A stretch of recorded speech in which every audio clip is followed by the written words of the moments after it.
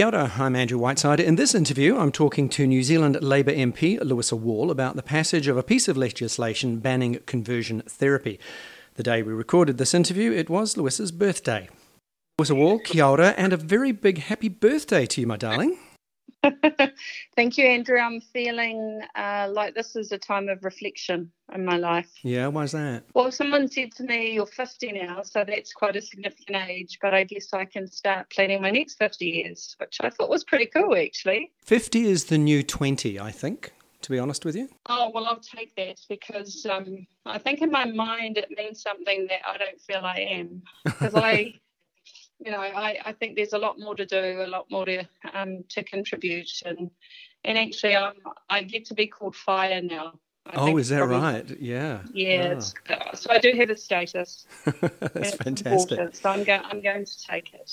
And what a birthday present that this week New Zealand bans conversion therapy. You must be on cloud nine over that as well.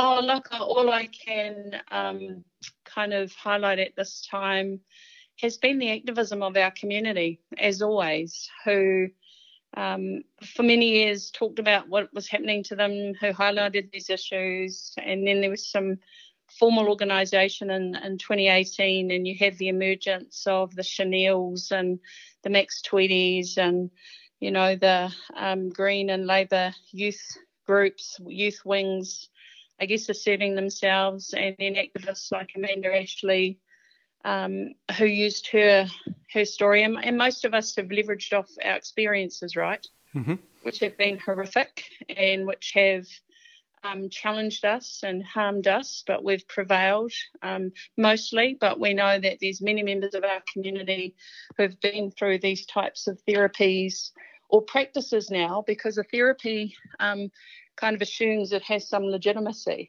whereas we know that none of these practices have legitimacy. They kind of reek of the historic positioning of us as another, as criminals, as deviants, and all those types of things, which is why I also like our framing around banning conversion practices, which are abhorrent, and which we've kind of endured for so many years, and now been part of a country, the seventh in the world now, to stand up and to criminalise the practice that has been perpetrated on some of us, and for some of our communities continues to be, and actually give us the tools now to stand up to that by, again, having to voice our experiences. But in saying that, there will be a response from the criminal justice system and obviously from the human rights system if we make these complaints, to holding those people accountable, because now it's not ironic, but society has evolved where they will become the criminals. They will be the ones who will be punished, because we no longer will tolerate the inherent discrimination and anyone trying to say that there's something wrong with us and we don't deserve the right to live and exist in the world as we are. And there's lots of evidence from around the world about how these practices cause sometimes irreparable harm and even self-harm for many LGBTQ people. And, absolutely.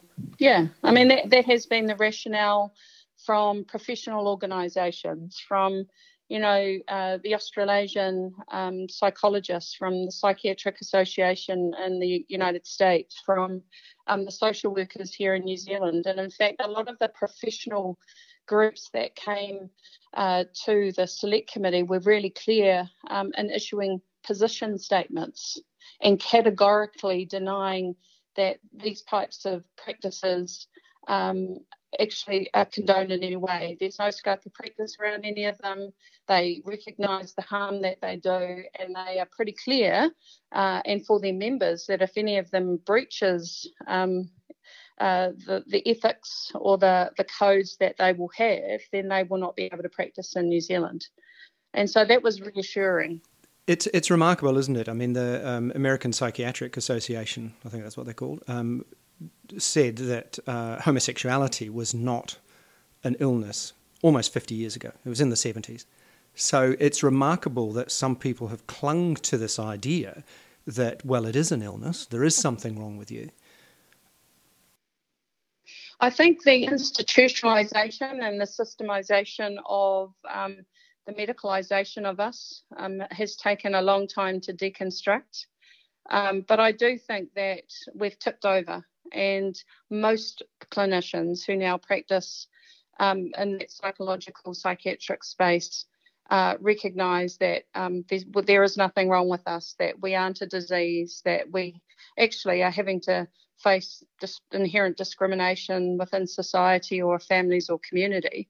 I think the barriers still exist for our community, however, within their religious space, where there still remains that philosophy or doctrine about us being broken, about something being wrong, about homosexuality being not only a sin, but meaning that there is an obligation on everyone else who's not to reform us. And that justification in the select committee was interesting to hear, in spite of saying, but you doing that says to that young person that there's something wrong with you, that you're broken, that you don't have a right to exist. And when you say that we can help you, but they know inherently and innately that they can't be cured because it's who they are, I said, aren't you recognising the inherent harm? And I still think in some religious doctrines, if the outcome is suicide, they don't mind.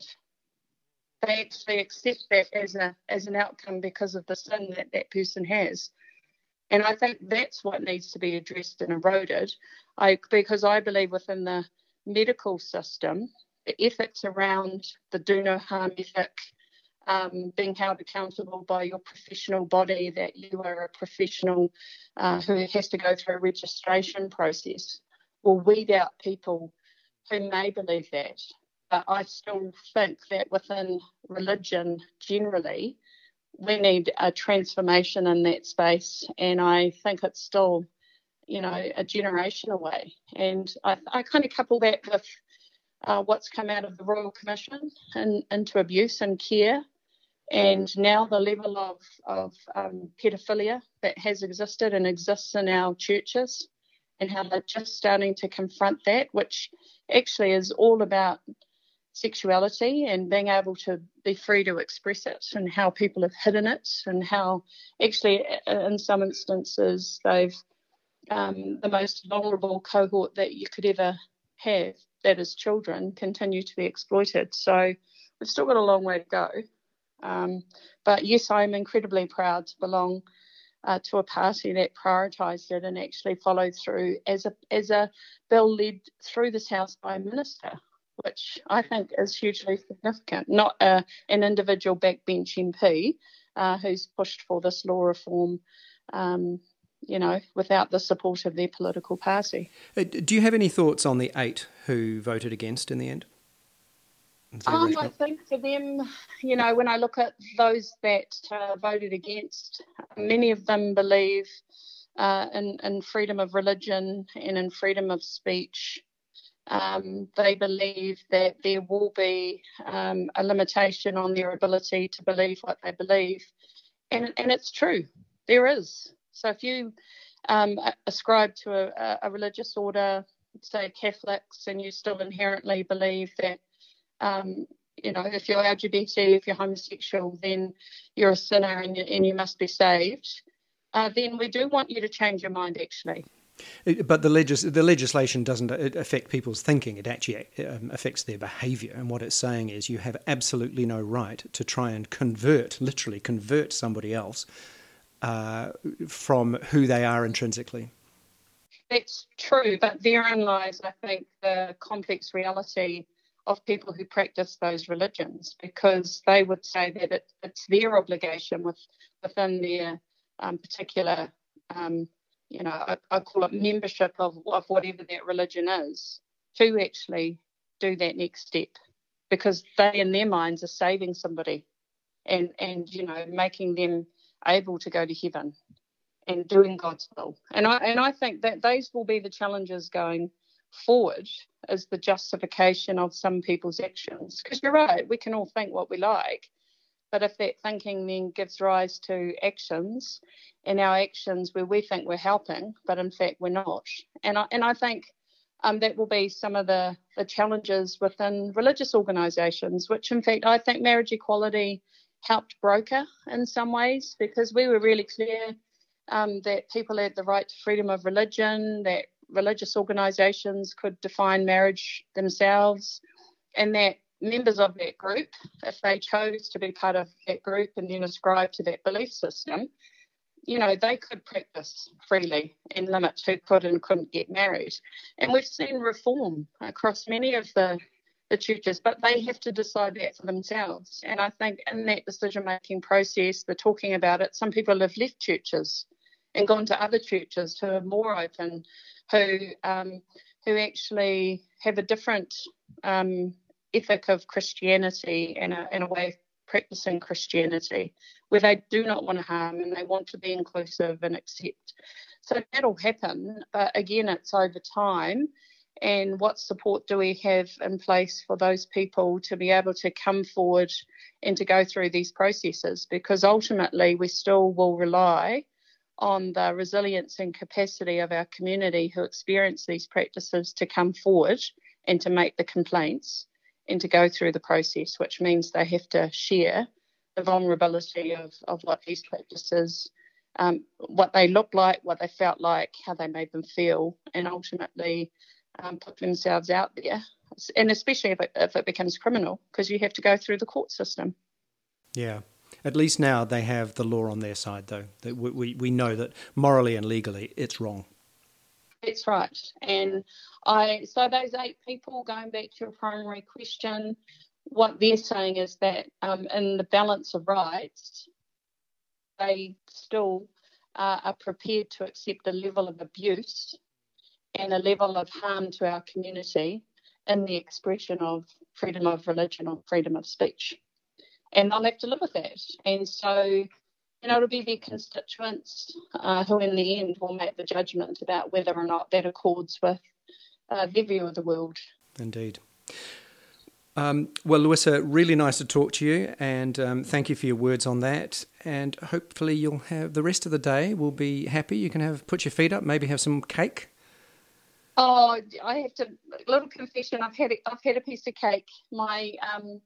My sister and mum and my beautiful 19-month-old niece have sent me a cake, but I've been very good. I cut it up and I've shared it around the office. But what I haven't had is a glass of bubbles, which I'll have as soon as I get home. Excellent. And be able to celebrate with my beautiful wife. So I'm really proud to be 50. How about that? Yay, fantastic. Welcome to the club. Thank you very much. That was New Zealand Member of Parliament Louisa Wall talking about the passage of legislation banning conversion therapy. Now, on my website, andrewwhiteside.com, you can find plenty more great content. You can also sign up for my regular newsletters, which are full of goodness. I am Andrew Whiteside. Thanks for listening, and I'll see you soon.